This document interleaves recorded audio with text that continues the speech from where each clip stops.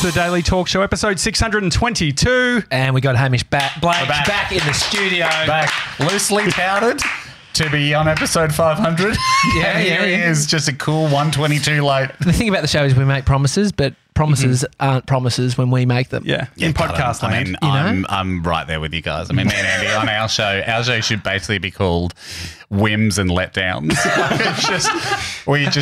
The thrill of a short-term morale-boosting promise just sounds so fantastic. Exactly. But then our podcast is just full of me making things up I can't deliver. It's the return tour. If you decide, you just come back and fulfill all the promises or the whims that you made. We can't even keep track of them. Yeah. Occasionally we get listeners like writing and going, hey, didn't you guys say that by the end of the year you would put something in space?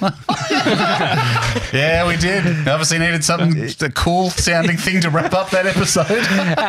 Elon Musk, surely he's making a lot of promises that he's not delivering. Is he? That's his business model. Yeah. Wasn't that for 10 years for Tesla, the first 10 years of Tesla were oh God, I'm just about to put the final hubcap on, you're going to love it. He's digging holes. There is tunnels under LA, but I haven't heard anything more of it. It's happening out the back. Today, Ham, is Fat Fridays. It's where we celebrate the end of the week with our favourite food. Yeah, great. So we got 97 to organise. So what have you got, Seb? Well, today, Hamish, you'll be eating hot wings with ranch sauce, a prawn pad thai, a double cheeseburger, loaded fries, double glazed donuts. I hope I'm getting a kickback for this from Uber Eats. This is my Uber Eats ad. A strawberry shake to wash it down, and obviously a salad and a monster. He's onto it. Thank you. Harry, can you please get all the food? Are you joking? No, we went to... Well done. You literally fulfilled my Uber Eats ad so order. We did there we go. Thank you, Happy. I don't cover it. You've covered the branding on the camera. No, great. Good. Okay, great. Do you think this would... Okay, so there's the milkshake. We've got the monster. I don't know. You can have... smash whichever one. It's nice that you've got the monster. But I think if you watch the ad, it's because I go, and a salad... I go, I'm not a monster. Well, we spent 5 minutes analysing it. I thought it sounded crystal clear to me because I go, and a salad. I'm not a monster. Because the monster was the most expensive bit. We got this at 7-Eleven. That was $14. Why would I get a monster? I just got some. Look at the loaded fries. Okay. I'm just getting out everything so we can. Oh, this is insane. No one likes hearing people eat on radio, but do you know how hard it is to get a pad thai at 11:30? This studio is literally opposite one of Melbourne's best Thai restaurants. It doesn't open until 11:30, and we couldn't have that risk of it not coming. So look at that. This is the double. I don't know. I think that's the salad. This is awesome. Is this a salad? Because it looks like a lot of fried chicken. Yeah. And so we've got the next 30 minutes for you to eat every bit of food here. Yeah. I'm down with this, although I just had a bit of that chicken. It's a little bit cold. It's really hard to dial in time. And I'm not even going, you guys.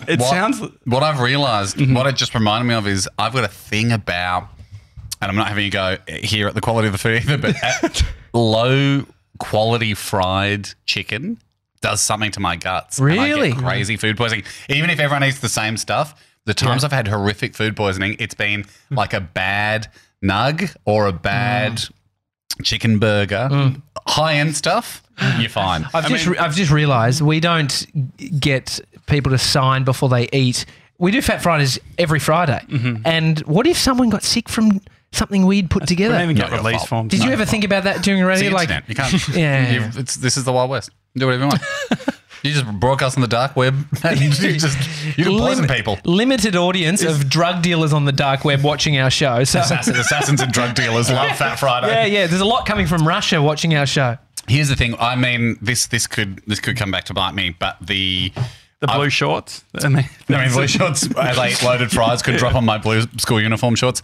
But we did this thing once on the radio show where we wanted to eat the board at Macca's because growing up it was like a thing. It was talked about, can you eat the whole board? Yeah.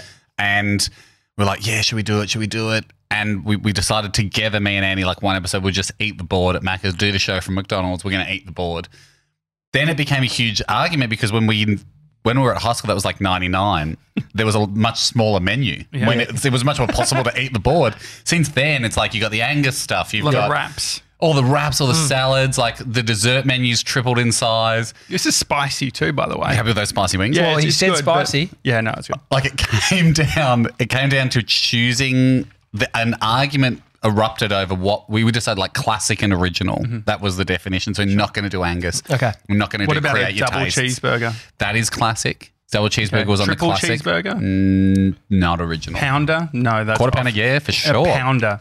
Oh, a pounder. It's no, not no, a- no. you get That's it. That's four. a- These are all ones you can invent. That's create your taste. Okay, yeah. You're rookie. Do you remember the board? Do you remember the creator? So I did an Instagram. I've never spoken about it, but I did an Instagram post maybe about 5 years you ago. did too, about how impressed you were. I was just like so pumped about it. It was the first time I said, "This is a game changer. This is going to be the next McCafe." and it was very much unsponsored content. And it was. And then you were emceeing a Macca's event. Yeah. And you sent me a photo of their head of marketing was doing a big keynote and was like, this is what people are saying. It's taken off. Like, here's a random selection of messages. And I was like, oh, has it really taken off? In my head, I was going, oh, that's interesting. That's that because, my mate Josh, he was even writing about it. And literally it was Josh's Instagram post about Macca's. That was kind of the only one that had made it up at that stage. Because I don't think the average McDonald's customer is like Creating racing like you are to go, I would like to spread the word here about a great marketing idea, and this is an excellent step up for the corporation. Yeah. I mean, it was the first and only time you had it, right? That one time? No, I did a few times, but I did the same thing with Domino's. The guy, Don, who's like the CEO of Domino's. Doninos. He's got a very... It should be. But He's charismatic. he's very a character. charismatic. Yeah. And he's always on Instagram. I think the Auntie Donna boys are good friends with him because I think they did a thing on their podcast about, I think they went to the Domino's head office. I think they were to Domino's for an episode, Well, That's a dream. Yeah, no, but he's very charismatic. And he got me on, they started doing these all natural thick shakes. Yep. And so I just got obsessed for a long time. So I am someone who leans into brand evagelism when I'm not getting paid. I really appreciate it. So what I was going to say with Macca's was the eve of eating the board, we have this argument over the chicken and cheese. So the McChicken's in. Yeah. Chicken and cheese, no worries. Like chicken and cheese, was controversial because we're like, well, that is a newish burger. I don't remember the chicken and cheese growing up. Isn't it don't McChicken? either. It's a McChicken with cheese. Never So- heard of it. Okay. So me and Andy are dividing up the board. Who's going to do what? Like, Andy, you're going to do Big Mac. I'll do a quarter pounder. Right. I'll do the McFeast. Andy, you're on double cheeseburger. And we're kind of like selecting what half of the board would do. I'm going, let's do the chicken and cheese. And he's like, no, you're crazy. We've got too many burgers. We're not going to get through them. That's not classic and original. I'm like, I love chicken and cheeses. We're going to do it. One of the producers went off to buy one, was like, oh, this will be a good idea. We're talking about like 4:15, show ends at 6:00. They go off and buy one. They get stuck in traffic. They come back. It's like an hour later that I get this chicken and cheese. And we'd stopped talking about it, but then we're like, all right, last few minutes of the show, Andy, we got a chicken and cheese. I'm going to taste it and tell you if it's classic, original, whatever. Just bit into it. And again, I'm not having a go at Macca's here, but as it was freezing cold and my mouth just went, uh-oh. That's the thing that like cold, like fried chicken does something to me that doesn't do to other people because other people were eating the Maccas they got from that store. So is it in your head? I don't know what it is. It's like it carries a key within it that unlocks some sort of bacteria in my gut. Yeah. That night, I just vomited for 6 hours. I had to call off eating the board. Was just violently ill. Had to postpone it to the Monday. I mean, it just got me at the last. And for a second, when I ate that chicken, I was like, uh-oh, that's my kryptonite. Freezing cold chicken is my kryptonite. But I know someone that says that tuna in a can gives them cold sores, and there's something in it that gives them a cold sore. It sounds crazy, but I understand knowing. I can't describe it any better than a key in a lock because everyone else eats it. Often when this happens, and like I got food poisoning one time at LAX, and we were flying home. Like when I was, years and years ago, I was like 23, and I could just feel it, and it was from a bad bunch of chicken nachos. Oh no! You And don't even need to add the protein to nachos. You don't. Yeah. Just Like chips that's- is enough. yeah. What's your diet nowadays? I mean, you're looking lean. Your Thank you very setup's much. great. Setup's great. But I don't know if this was recorded or not, but before we set up, I realised this morning I took my son to school and I'm in shorts and white tube socks and sneakers and a jumper. And that's kind of the school uniform for my son's primary school. So, and I taught him down ball this morning too. Okay. So we found a tennis ball and we were like, oh, we got 10 minutes before school starts. I said, do you know what down ball is? And he's like, no, he's just started prep. So this is all fresh. And I showed him down ball and... I don't even know down ball. Is that poison ball? No, well, you hit it against the wall and you tap with your hand. Oh, that's called Foursquare. No. That's called down ball, Josh. It's tennis without a bat. I'm so sorry you had a sheltered upbringing. But Two square if there's two squares. This is an unsquared game. You just need a wall. Okay. A wall and a ball. But it's called down ball. There's no mention of the wall in the name. Okay. Well, you hitting the ball down into the ground, it bounces up, and the wall's there to rebound the ball. You don't mention it's squash. It's basically squash without a It's racket. not squash. No, it's down ball. Like you don't mention the ground. You don't mention your hand. You don't mention the sky, the breathable atmosphere. There's a whole bunch of things that are present that you don't mention. But you just mention The ball going down. ball going down. That's what it's called. It's called Okay. down ball. And so did you play it just with Sonny then? Yeah, well, I mean, I was playing before school, and he was right into it, and then I realised we're in the year 6 area. Like, I don't know. He's in prep. We're in the year 6 area. But there was a big kid there, 6'4". And I think they were giving me a bit of stink eye, but I had the feel of being the biggest year 6, so I was allowed to be in there. Mate, year 6s felt huge when you were prep or grade 1. Year 4s, the other night we had the welcome barbecue, right, for the primary school. We're all at the barbecue, kids going crazy because, like, for a lot of them, it was the first time they've had lemonade or whatever, and it's late. And so Sonny's like, they're all wrestling around on the playground. He bumps into one of his friends, and she's got a brother in year 4. She thought Sonny pushed her or whatever. He comes over, he sees it, and he goes, "You push my sister." He's like, terrified. He's like, no, I don't know what's going on. And then he like stamped on Sonny's foot, and he was like, if you push my sister, I'm gonna get you. Sonny's like freaking out, coming to me and I remember it's like, when you're in prep, if a year 4 says I'm going to get you, that's like a bikie saying I'm going to get you. They're holding a shiv. Like you're like, I might have to move schools. We got to the welcome barbecue, called it off, sorted it out. What did you do? Because I feel like I'd be the Slipped kind him of a dad. 50. Here you go. Yeah, I'd be the kind of dad. I hired some year 6s to beat him up. No, I just said you got to explain it to him, mate. I didn't want to step in. I mean, that's the moment where you go, do I step in here and go, don't worry, we'll go and sort this out with him. But you just step back because basically you want to tell, you can't, but you spend the whole time wanting to tell your son, mate. Literally, I remember 3 things from the 7 years I was at primary school. So none of this matters. Nothing matters. Like, this won't be one of them was down ball. Yeah. One of them was the rules of a game called down ball, which is against the wall. Yeah. But I was like, so you always want to say to him, "Oh mate, no one cares. There's nothing that's happening will ever be remembered." But you have to be like, "I understand it's big for you now. Just go and chat to him. You'll sort it out." And they were able to sort it out. Being a parent's super triggering. Yesterday, I rocked up to daycare and Katie, the teacher, said, "Oh, Tommy, can I have a word to you?" And automatically my heart's going, "Don't you?" Like, it's because I got told off a lot. Oh, right. And then she said, so you went, there'd be 2 schools of thought here. Like, one is like your little boy has done something wrong, or he's gifted. Exactly. Well, you can be the judge. Yeah. She said, "Can you please have a word at home with Bodhi to tell him that pissing on the ground and laughing it's not okay." So he's there and he got all the other kids, he's pissing onto the floor and laughing about it. Yeah. Inside. Well, they're mini. I mean, I'm going to say, I don't want to be harsh, you're not gifted. Unless he's like teaching them fluid dynamics or something. He had the kids laughing, mate. It's what you do for a living. That's true, actually. Maybe gifted. Maybe. He's learned early. Go for cheap laughs. But it is. I felt like at that moment, triggered, but then I was like, no, that's not okay. You can't piss on the floor. Yeah. You can piss in the garden, but not on the... Well, there is a weird amount of public pissing at daycare and stuff. Like, and kinders and stuff now, I was surprised when I remember walking and like, all the toilets are like mini toilets, but they're very open. It's like a prison cell. Really? There's no cubicles. Yeah. Like one of the daycares that we were using is like, it is a prison cell. Like you are just pissing in an open toilet with no walls around it. Yeah, it's a good skill because I struggle at the trough. And in prison conditions. Teaching kids like, this is what it's like in jail, so you might as well get used to doing shit now with everyone watching. I think that's a really good skill. Yep. Like even doing sort of the squatting toilets or whatever, like the wet toilets in Southeast Asia. Yeah. I've fucked that so many times. I walked once when I was wearing socks and it was like nightmare. Actually, yeah. I feel I've never been able to nail it. Do you have to take your pants all the way off? Yeah, so you're meant to like, ideally you take your clothes because off. I cannot get the angle right. Maybe my body doesn't fold up right. Where if I have put my pants around my feet, like when we've been traveling and stuff, when you have to go to a squat toilet, you put your pants around your feet. I squat down, my ass is right above my pants. I haven't done anything. I haven't created any clearance or leverage.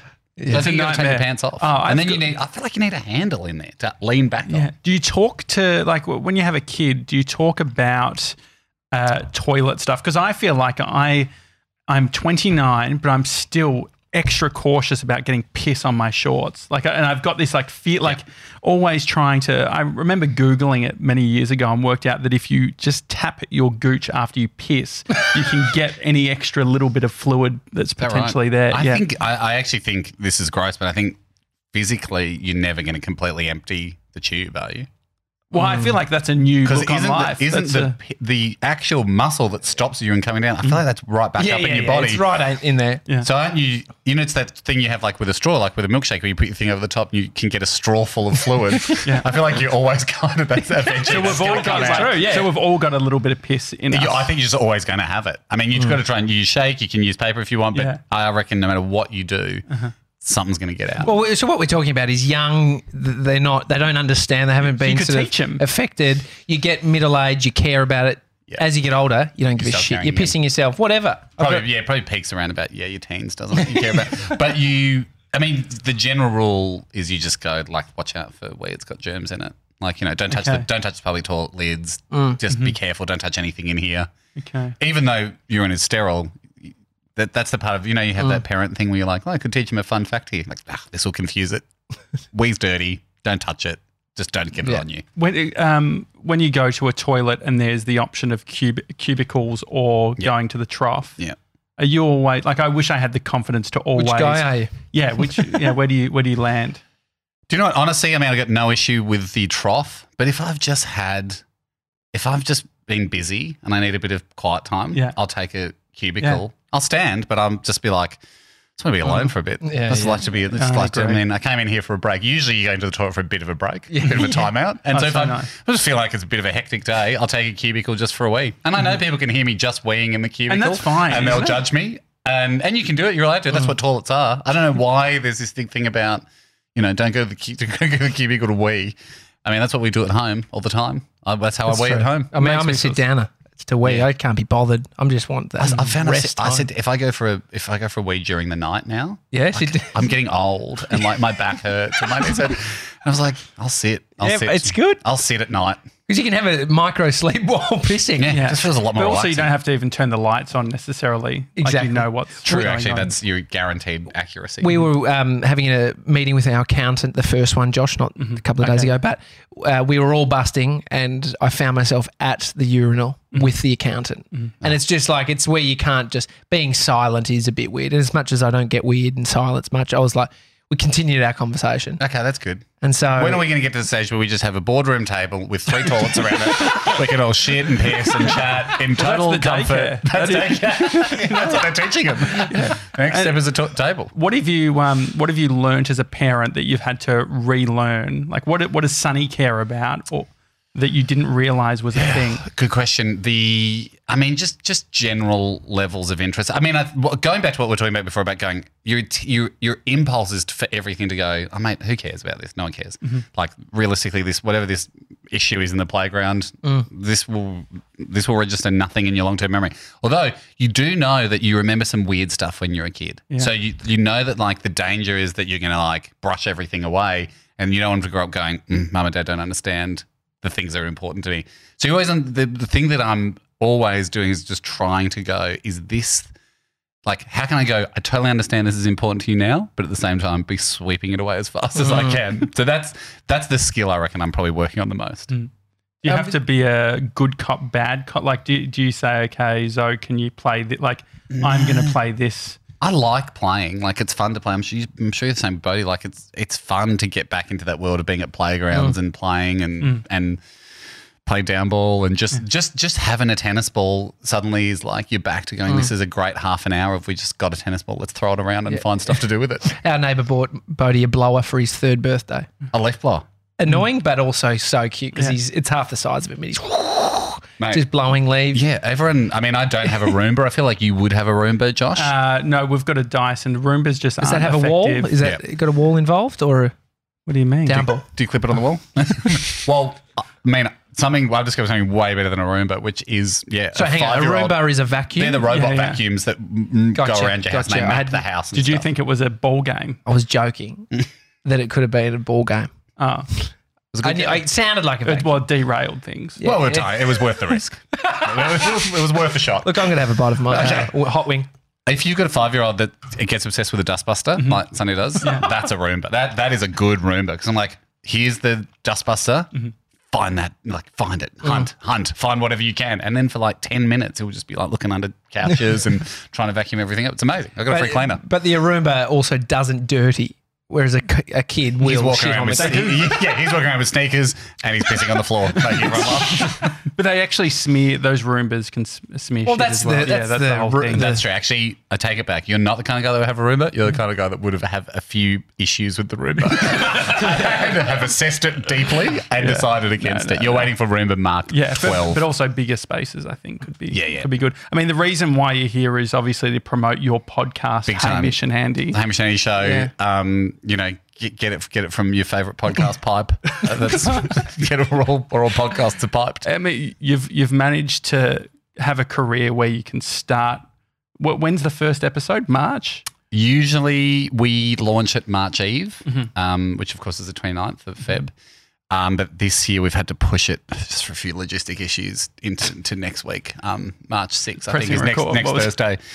Yeah, oh man, Cold I chicken. Don't want to bore everyone with it, but a few budgetary issues. just getting all our ducks in a row. So, a bit of a later start this year, but traditionally March Eve is when we celebrate the return of the podcast. And what do you do in the meantime? I think for a lot of people, you get to see you do the podcast, you see you on Lego Masters, all this sort of stuff. What's like that time in between for you? Well, I mean, you know, it's like podcasting. You guys, we're hot on your heels. I mean, you do it daily. Yeah. We're pretty close to. We sort of do it weekly, 40 weeks a year. So very close in that sense. You barely get time to breathe. You know, get home, take your shoes off, stretch a bit, wash your socks, get back. You know, straight back on the bike. In between that, in between those 40 days a year that we're busy podcasting. Do you know what? I'm personally, my mantra. I mean, like I much prefer a project that kind of is like intense for a month or two and then nothing.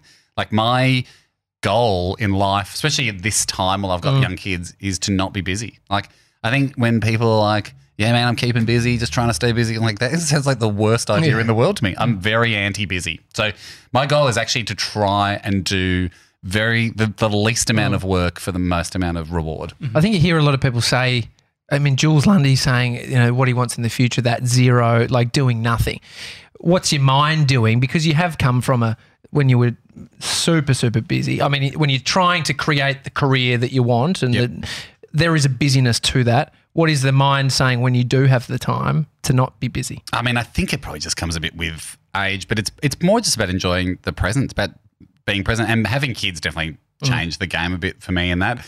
We're like, if today I'm in the backyard and we're feeding like a broken doll a stick, and if I'm doing that with my 2-year-old, like I love that. Like that's a very happy, rewarding day for me. Whereas I suppose that, you know, like our careers were pretty intense in our 20s. We would pedal super hard and I guess the idea was like the reward was delayed. Like it was really fun doing it. We loved doing it. We didn't have other things we felt like we were giving up to do it. And we made that decision and you wouldn't change it. But you were also like, oh, well, you know, you're putting in the work now for some sort of delayed reward. But for me, the goal is to not fall into that trap of kind of going, oh, I'll have fun later on when I'm finished working. To go, I know in my heart that I'll get to 70 and go, I'll give anything to be 38 again. Everyone would. And so I do try and live a lot in that sort of mindset of just going, this is like I've got right now what I know I will give anything for in the future, which is like an afternoon with a 2-year-old. Yeah. Sevs, you were just looking at last episode that we did with Hamish, episode 100. Something you said in that. God. Have you got the audio or just? It's only been 5:22 since I've been. Yeah. But can you just play a little bit of that? Yeah, sure. And then we'll talk about it. It might be the thing that you needed to do 630 episodes of before the penny dropped and the light went on and suddenly something became so obvious to you that you couldn't believe you didn't think of it 630 shows earlier. But so basically, you're 8 off. And then we're done. The show's finishing in 8 episodes. I wonder what it's going to be. what's the penny? What penny's going to drop? Well, and also, why does it sound like we're on AM radio? No, we went back 100 episodes. I was actually episode very 100. nervous because we specifically don't get 97 to play audio. Can we just say you did well? This is good, well, Nathan. This feels like this is like slick. Let's pull up the archive. And it sounded like a flashback. The reason It sounded like 1997. I feel like I want to justify the reason why it sounds shit is because you played it through the transcriber, didn't you? Yeah. So we have a transcriber. Yeah. That I'm not gonna logs all the... Exactly. And so It that's did the sound low like quality. it was us live from the Berlin Olympics. But I've thought about that a lot. It's like the thing we're doing right now might not be the thing we do in the future, and it might not, but it will get us there. That's it. And so for you, the Hamish and Andy show, where you're at now, what is that thinking? Looking back on your career, how does that sit? What do you think about? I feel extremely lucky to have done all the stuff we've done and to still have the things we've got yet to come in the future. For me, a big part of life is basically like the stories you get to tell, like your adventures, your memories. I kind of think that's all that's going to count in the end is like what sort of adventure you were able to go on and what sort of fun were you able to have with the people you love and care about, and what were you able to learn and what were hopefully you're able to teach your kids and pass on to them. So I'm extremely lucky because I think that world, especially through the radio show days, gave us a huge scope to sort of meet fascinating people and go to fascinating places and face good, useful pressures. Like the pressures at the time we thought were huge, and we could, battle them and still have fun and stick together and maintain our friendship and all that sort of stuff. So I think we learned. I'm really grateful that we were in that sort of hectic environment, and that's what it is for me. That's the legacy. The legacy we got to have that much fun, and it's kind of like when you talk to 18-year-olds and you go, they're full of all these ideas about what they want to do when they grow up and stuff, and you're like, guys, you don't understand that all the stories you make in like the next 5 years, like the hijinks you get up to, that's going to be like 80% of your stories for the rest of your life. Yeah, true. Because when you're 38, we're all still talking about stuff we did when we were 22. This is what I'm saying to you. Happy Harry, I feel like I also project myself onto him because you're 18. Yep. What are you thinking about right now from a stories perspective? Like, do you feel like you're at the beginning of something? Yes, but then I've also got some projects that I've done in the past that I want to continue. Mm-hmm. And that's what I'm struggling with, is working out when to end something, if you know what I mean, like how stop beating the dead horse in a way. 630 eps is usually a good ballpark. I mean, if it feels like a dead horse, stop beating it. If it feels like a live horse, don't beat it either. But I mean, there's a difference between putting, I got given some good advice too, which is sometimes we go, I've got to stop everything. Like I've got to quit my job, like move away to like focus on this thing that I'm trying to do.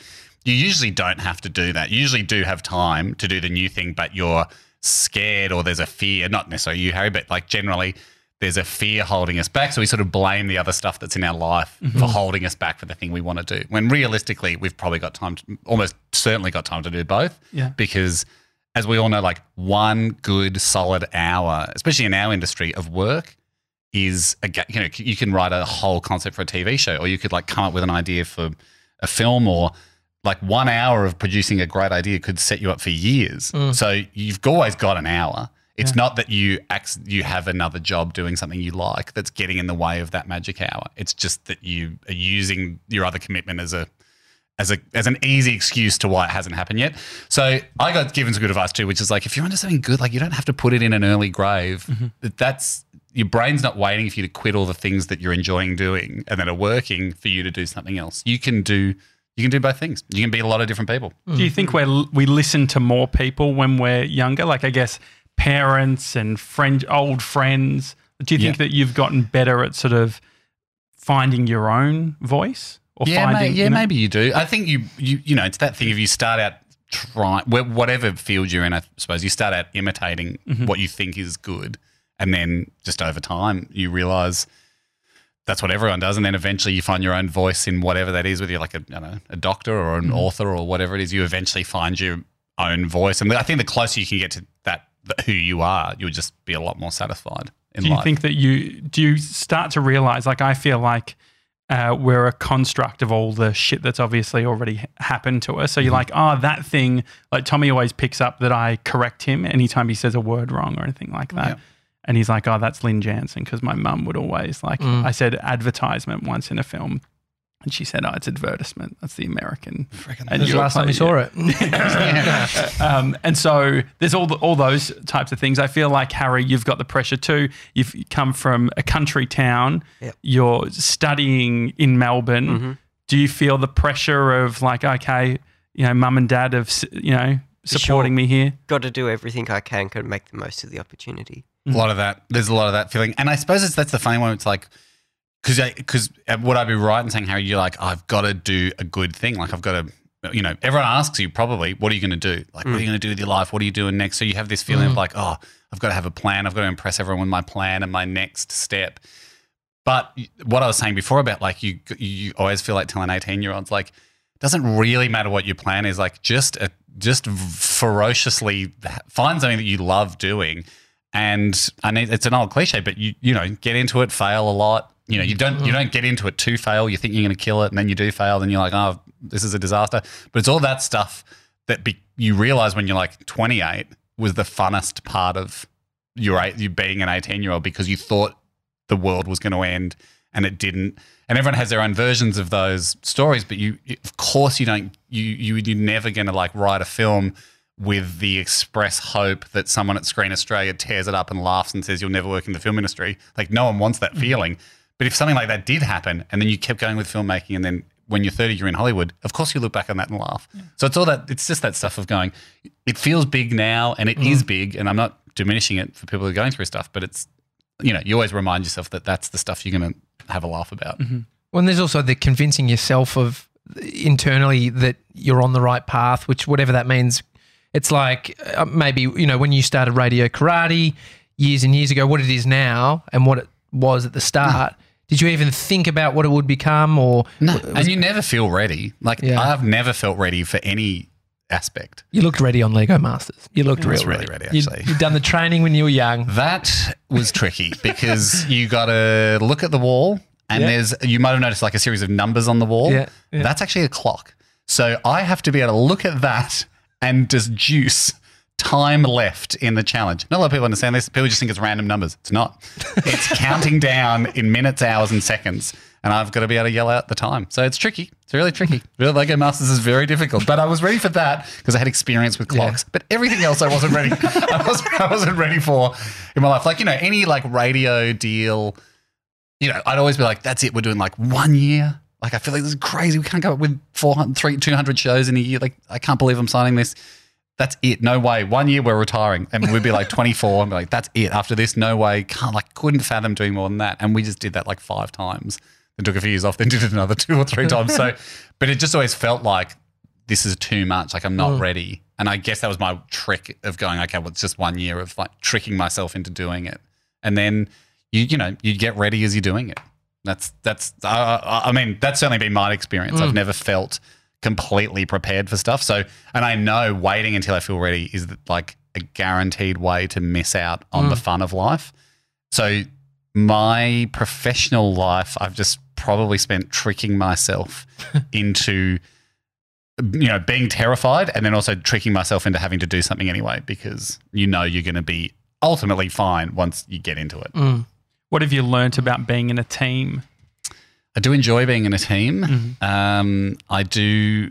I think it has its pros and cons. I think teams work absolutely at their best when there are degrees of autonomy within the team. I think, Ricky Gervais's favourite saying of a camel is a horse built by committee is true. I think if everything is a group decision, teams are irrelevant and costly. But if everybody knows their role and their position, and more so loves and supports and like really values the other people's roles and positions, then teams can work phenomenally well. Like, that's when the sum is way bigger. The product is way bigger than the sum of the parts. So those are really fun environments to work in. And I kind of have loved working in the team too, because you constantly get taught that you're just not good at everything. And like even Lego Masters, for example, it's a bit of a different show for me to do because I'm used to producing TV ourselves. Like it's our production company and we are in charge. Like if something happened and I went, I don't like this, I could stop it on a Radio Karate show, like on a Hamish and Andy show, because I own the company along with 3 other guys. So I ultimately could just be like, we're not doing this. on Lego Masters, if something happened that I didn't like, I couldn't stop it. I mean, they would listen to me because I'm the host, but they'd be like, well, you don't own the company, mate. Throw Lego at you. You're not even the producer, and you keep stealing all the Lego, so we could criminally prosecute you. But it's a funny environment where you're like, I don't have – so you would think that would be a more nervous environment to go, I don't have ultimate control here. But I've really liked that experience. It's a really different world, but I like just being the host. I turn up – what it's taught me is the people that are making that show, like we've got a producer called David McDonald, DMAC. He's so good at what he does. I don't know. I turned up obviously the first year to go, I have no idea how a show like this is made. I don't know how this is made. I've got a few ideas about how I could fit into it and what we could go for on screen and what the challenges could be and how we could make this fun. But I'm not in charge of making the show. And so I had to it was my first experience in a while of working with someone and like a team and a director and stuff that I hadn't really met. So it was a big leap of faith because I was so used to just working with my best mates from high school who you have a lot of like telepathy with and you bring a lot of shared history. So there's a lot of shorthand that we've developed over the years. And so suddenly you're working on a professional level with these people that you respect and admire, but you don't know if you're going to gel with. And what I loved so much about Lego Masters Season 1 was there were several times when arrogantly in my head I was like, I'm so right. This what we're doing is wrong. This isn't going to work. But they're doing it. And there was, we'd all voice our opinions and we'd go away where internally I was adamant it was wrong. And I reckon at least 6 or 7 or 8 big times during the show, that definitely turned out to be right. And if we'd done the thing that I was sitting there going, I know what I'm doing, we're not doing it right, it would have been a disaster. It would have been terrible because I'm just looking at it through my prism. So I really loved that experience as a reminder of going, that's the point of teams. Like if you're left to your own devices, of course you're going to try and auteur it and that there's a great time to be an auteur. But in making a show like that, I would have made a lot of – if it was completely left up to me, which I don't know how that would work, but if I was just like the guys, whatever I say we're doing on the show, we would have had bad episodes and we would have had it would have been a shittier show. So I loved, that was one of my favorite things about doing Lego, coming out the back going, I loved the experience of going, I was super duper wrong a lot of the time. And I'm lucky to work with a team who were really gentle about the fact that I wasn't on the right page. And then sometimes I was on the right page and I would throw some ideas in and then they would become part of the show and we were better for it. But my hero wasn't 100%. And if you were left up to your own devices, you'd just be doing 100% what you want to do. So I loved coming out of that going, I feel like the good things I had to offer for the show were incorporated and some of my less well thought out or not appropriate ideas were gently handled and we went in a different direction. And now in hindsight, I realize that was definitely the right direction to go in. And so when do you listen to your internal voice?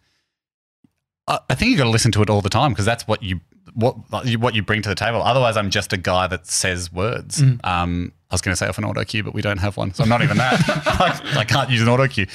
Otherwise, so do you struggle with an auto cue? I just don't like doing the same thing twice. So I'm a nightmare in the edit, I think, even for a show like Lego. Like if I have to redo an intro or something. How much have you, what is there being a specific moment where you've royally fucked continuity for them? I don't think I fucked continuity. There's definitely a thing coming up in this next season where I smashed something massive and you really only get one take at that, but I don't want to brag, but I nailed it. So no, I don't think I've destroyed it too badly, but yeah, I know if this is something that needs to be said properly, I'll put a lot of effort in to make sure I get it right because I just hate doing the same thing over and over again. But sorry, so the internal voice because the internal voice. So essentially, I learned that first season because I was like, going into it, I was like, this is a reality show. Like, should I be even doing this? Because I'm not. I've never really hosted anything, and so I've done stuff with Ando But like driving something and just sort of standing there and going, all right, it's all on me. I know I work well in an environment where I like to react to stuff and I like the chaos and the randomness of just having to react to things. That's kind of my preferred game. That's why radio is super fun because you can't plan 2 hours. You're just reacting for 2 hours and having as much fun as you can. So there was a bit of me going well, I don't know if my instincts are perfectly matched to this job because my instincts are reactive and you have to kind of be managing the vibe. You're kind of in charge of the mood when you're hosting a show like that. So you do have to – and I was like, well, I don't want to become Jeff Probst, but you've got to kind of be in charge of this room. But I was questioning my internal dialogue a little bit and And you know, I'm sure, and there were definitely parts in that first season where I was, you know, you're insecure and you're nervous if this is even going to work or it's going to be a show or if they made a mistake putting me in here, where you probably things pop into your head, but you don't say them because you're trying to play it a little safer. But the times where I would just go, oh, well, fuck it, and say stuff, you realize then watching the show back, that's the stuff that makes the edit, the stuff where you're kind of listening to your internal voice. So I think you learn to trust it, but you just don't hang on to it too tightly. So my method of working is like, I will just try a lot of stuff and we'll say a lot of things, but then if you don't put in the effort, I wouldn't. In the edit, I will totally understand because I'm not saying them because I'm like, these must go on television. I'm just trying to listen to my instincts and sort of do what I think is right in the moment. But I like working in a team where someone else picks what was the right thing in the moment. It's not me self-picking. Yeah. I think I've seen a real pattern in people that are able to pick out weaknesses that they have. Me personally, I can identify all my weaknesses. But I think I don't really have thanks, any. bro. Well, I mean, this works well then. Knowing your strengths, I think, is a tough thing. Yeah. Because it relies on this convincing of yourself to go, no, that I am actually good. It's not any self-doubt that could creep up to smash it down. How are you with identifying your strengths and weaknesses? I think I'm all. I think I know what I'm good at, but the battle, I guess for anyone is to go, know what you're good at, but I think for anyone it's important to go, but I'm not flawlessly good. So it's say something like Lego is a kind of a great show. The reason I love doing it is it kind of fits the mold of what I think, where I think I can bring something to the table, which is I can say some stuff, but it's not flawless. And it's like it has a huge spectrum. Some is A+ and some is a big old D. And on a live show, everything's going to make it. So your big old fails are going to be a bit more obvious. But on a show where you're literally in a shed for 12 hours making Lego and you're speaking for 6 and the episode's 45 minutes long, a lot of stuff's going to hit the cutting room floor. So I'm like, that suits me well because definitely everything I'm going to say is not great, but some of it hopefully is good enough to make it in. Do you then start to realize, okay, all these conversations that you had previously with Radio Karate where you've had control, do you think that going into those types of projects where you can make the decisions, do you think that you would be more detached now? Yeah, but that's what, possibly yes. Even after Lego, maybe a bit more so. But I think one of the reasons we work well at Radio Karate, so it's me and Andy and Tim and Ryan, is we do have very different brains and we happily hand over tasks to other people to do. And we've got so good at not making, like when we actively aren't the committee, like we've got good, I think, at letting go of some of the arbitrary things like, well, we all have to be in here or we're going to think of an idea. It has to be 9 o'clock. And it's, the things we realize don't count in the end, like sort of arbitrary adherence to rules and norms and traditions of work. That was the stuff I realized, I think early on we were like, well, some of us don't work that way and that's totally fine. What we care about is getting a good show on TV. And a part of getting a good show on TV is coming out with a good idea. Another part is then recognizing the good ideas out of the shit ones. Another part is then when you've got the good idea, all the massive amount of work and preparation it will take to give it a chance to be filmed. Another part is when it is being filmed, did you execute it well? Another part is after it's been executed well, can you edit it properly? And the other part is like once you've edited it properly, can you smooth it out and do all that stuff? So we all know the parts and we all know we're definitely not masters of every part. A lot going on. Michael Bungay Stania, I was talking to you about him the I ordered the book. It hasn't come yet. Oh, really? Which one? The Coaching Habit or the new one? Well, that's not out yet, is it? No, Advice Trap comes out tomorrow. Gotcha. But I did order. These sound like great books. Yeah. And so anyway, they are great books. I did a bit of the coaching thing. I thought it would be fun if TJ, you could coach Hamish, and we could just see how it goes to end the show. All right. So Hamish, how are you? He doesn't start normally. I'm building in banter. I'm building in some banter. I'm doing it my way, not MBS. I'm on the fucking ropes. Really great question. Well, I guess if I measure up my father's expectations of me, no, I'm good. I feel pretty good. What's the biggest challenge for you at the moment? Biggest challenge, for some reason, it's time management. Even though I'm not doing heaps, that's a bit of an embarrassing challenge. But I'm practicing. I'm practicing with a few different ways of structuring my week. Bit of a life change. I want to be there for pick up and drop off for my little boy at school, but I should still have a bit of time around that with podcasting once a week. Yeah.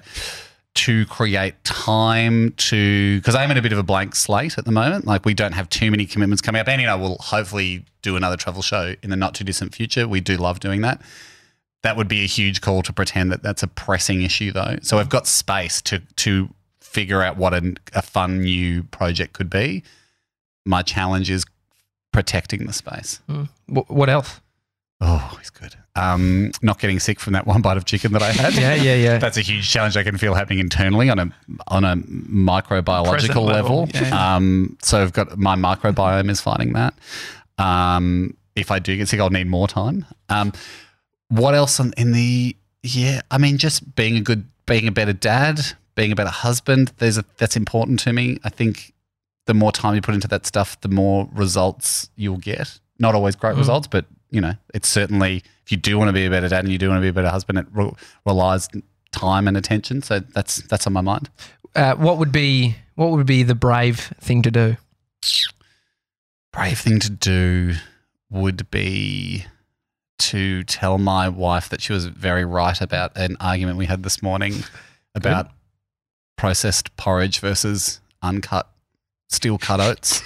I like the sachets and I'm allowed to have them because I'm a grown-up, and she's never questioned that. But then the kids see me having them and they want the sweet porridge. I mistakenly thought that there was about 10 grams of sugar per 100 in the sachets. I think there's about 20. So it is a lot of sugar to give your kids. You also put sprinkles on and that's on the steel cut oats. Okay. So you're right. So Zoe goes to a lot of effort to make them, and then it became a bit of a thing this one because they're just tired at the moment. They melt down at breakfast time. And in my head, I went, it's not a big deal today to just give them sachet porridge. And then it's not really good food for them. It's pretty sugary. And I was like, yeah, I get it, but I'm giving it to them anyway. And so the brave thing to do would be like, you're 100% right. And I pride myself on knowing, being numbers man and facts man. And I thought it was about 10% sugar. And then I looked it up later and it's about 20% sugar. The sachet porridge. I mean, and steel cut oats, to be honest, is about 3% sugar. So you know what? Honestly, the brave thing to do would be like, yeah, we can rejig. We can rejig the porridge situation. Any questions, Josh? No, that was perfect. That's good. Thank you. No, you've given me something to think about now. Yeah. Call Zoe right now, I'm please. driving home to tag team with her to look after my daughter, and I'm going to have a little porridge conversation. Hamish Blake, thank you for coming on the show. Thanks for having me, guys. It's the Daily Talk Show. Actually, Harry... We didn't even talk about buying your camera. Oh, yeah. He wants to buy the 1DX, which is great. Okay. Harry, do you have any... Oh, only for a steal. Rates. Well, the Uber Eats integration, we're getting 10 grand, so we could. There was no integration. You've actually done really well there. No. Any questions on television? Very quickly. Harry, go for it. How do you go? So like, not travel guy, gap year. Yep, gap year. How do you make sure you don't because part of it is showing the differences between our culture and their culture some of the time. True. How do you make sure you don't offend that culture when you're reacting to how they? Yeah, I guess that comes into a level of degrees and probably more just human decency and sensitivity. It's a good point because we don't. I mean, it probably happens before we even get close to doing stuff with people. We certainly don't want to offend anyone. And we also don't want the tone of the show. I think it would be a double whammy. Like it wouldn't be funny and it would do damage. It's not the kind of thing you want to put into the world to just – the whole point is to try and laugh at what we've got in common rather than highlight the differences we have. So it probably comes down to like when we're doing our research and kind of like going, okay, well, we're going to find a monk that runs across water or whatever. That seems like a fun thing to go and do. We needed to sort of tick two boxes. The best stuff that we're looking for is like, is this sort of a unique thing that we haven't heard of before that makes us laugh and we would genuinely want to go and do this? Like we are getting... Like tying weights to your dick or something? Yeah, to be like, let's do this. Like if I can't believe they do this. Like what a great story. Let's go and let's meet this guy that ties weights to his dick and balls, just to be clear. So it's like right around the base. Reinforced. So it's actually really technically, I mean, you can feel it on your dick and balls, but it's like the base of your abdomen. So... And that's how that guy was able to lift like 300 kilos, which is an insane deadlift, let alone dick lift. So something like that, that's a great example because you're like, okay, it involves dicks. It's going to be weird. People are going to be like, what is this? Like, what is this thing? But we know we want to go there and go like, we get this is serious. This is important to you. Like you wouldn't put the practice in to do this. We want to make sure that when we turn up, we're seeing something that genuinely to us is fascinating and fun, but it only works if we're having fun with the person that's doing it. Like we genuinely and generally are finding people that are making their own fun. Like that sport is not for everyone, but the guys that do it, and it is just guys, the guys that do it, it's fun for them. And it's like, and I think that's what draws us to us. We're like, we want to go and find out, like we have a lot of stuff that we think is fun. We want to go and find stuff that these guys are going, this is fun for us. And it's their down ball. And understand why it's fun for them is their down ball. So just very foreign to Josh. Well, they're doing the work for you. Like the guy with the cat that came and found you. What was it? It's like a what's the name of that bloody animal? The Wolverine. The Wolverine that came and found, like that dude. You're right. You don't need to do anything. He'll do all the work for you. America's a different story because they're just like born to be on television. But you're right. In a sense, they are doing all the work for us because generally we meet someone at the end of a long, like 5, 10, 20 years of investing their time into a passion that to the average person in Australia will take a second to get their head around, like, you know, having Wolverines and training them for avalanche rescue. Like that's his passion. It's not my passion. That would be weird if it was my passion and I'd never met a Wolverine. But I can understand it because we love seeing people passionate about stuff. And I think Anna and I just enjoy immediately jumping into people's worlds and sharing the passion. Like that's what makes us happy and that's what gives us fun doing it. And we hope, and I think that there's an antidote against feeling like we're exploiting people because we're not. Our genuine goal is to celebrate with them that this is fun. Like we love fun. Our names are Hamish and Annie. We love having fun. You've got something that you clearly have fun with. Let's all have fun together with this thing that you have. Love it. It's entering into the fun, right? It's completely entering into the fun. Like we want to be on the ride with someone, not watching them on a ride going, what a weird ride. Yeah. Great question, Harry. Really good question, Harry. And so hopefully it is something we think about. And for those reasons, A, we wouldn't have any fun doing it anyway. And B, you don't want to put stuff into the world that, you know, we don't want to divide people. Like the whole fun of this is like we are sure that everywhere we go in the world, you will find people that are having fun. I'm sure we could go to North Korea and find people that are having less of a barrel of a laugh because there's not as much avenues to have a barrel laugh, but people that just like us want to have fun. Yeah. And that's kind of what we love about it. It's a Daily Talk Show. Hi at thedailytalkshow.com. If you want to send us an email, if you want to subscribe on the podcast apps, that's also appreciated. Otherwise, see you tomorrow. See you guys.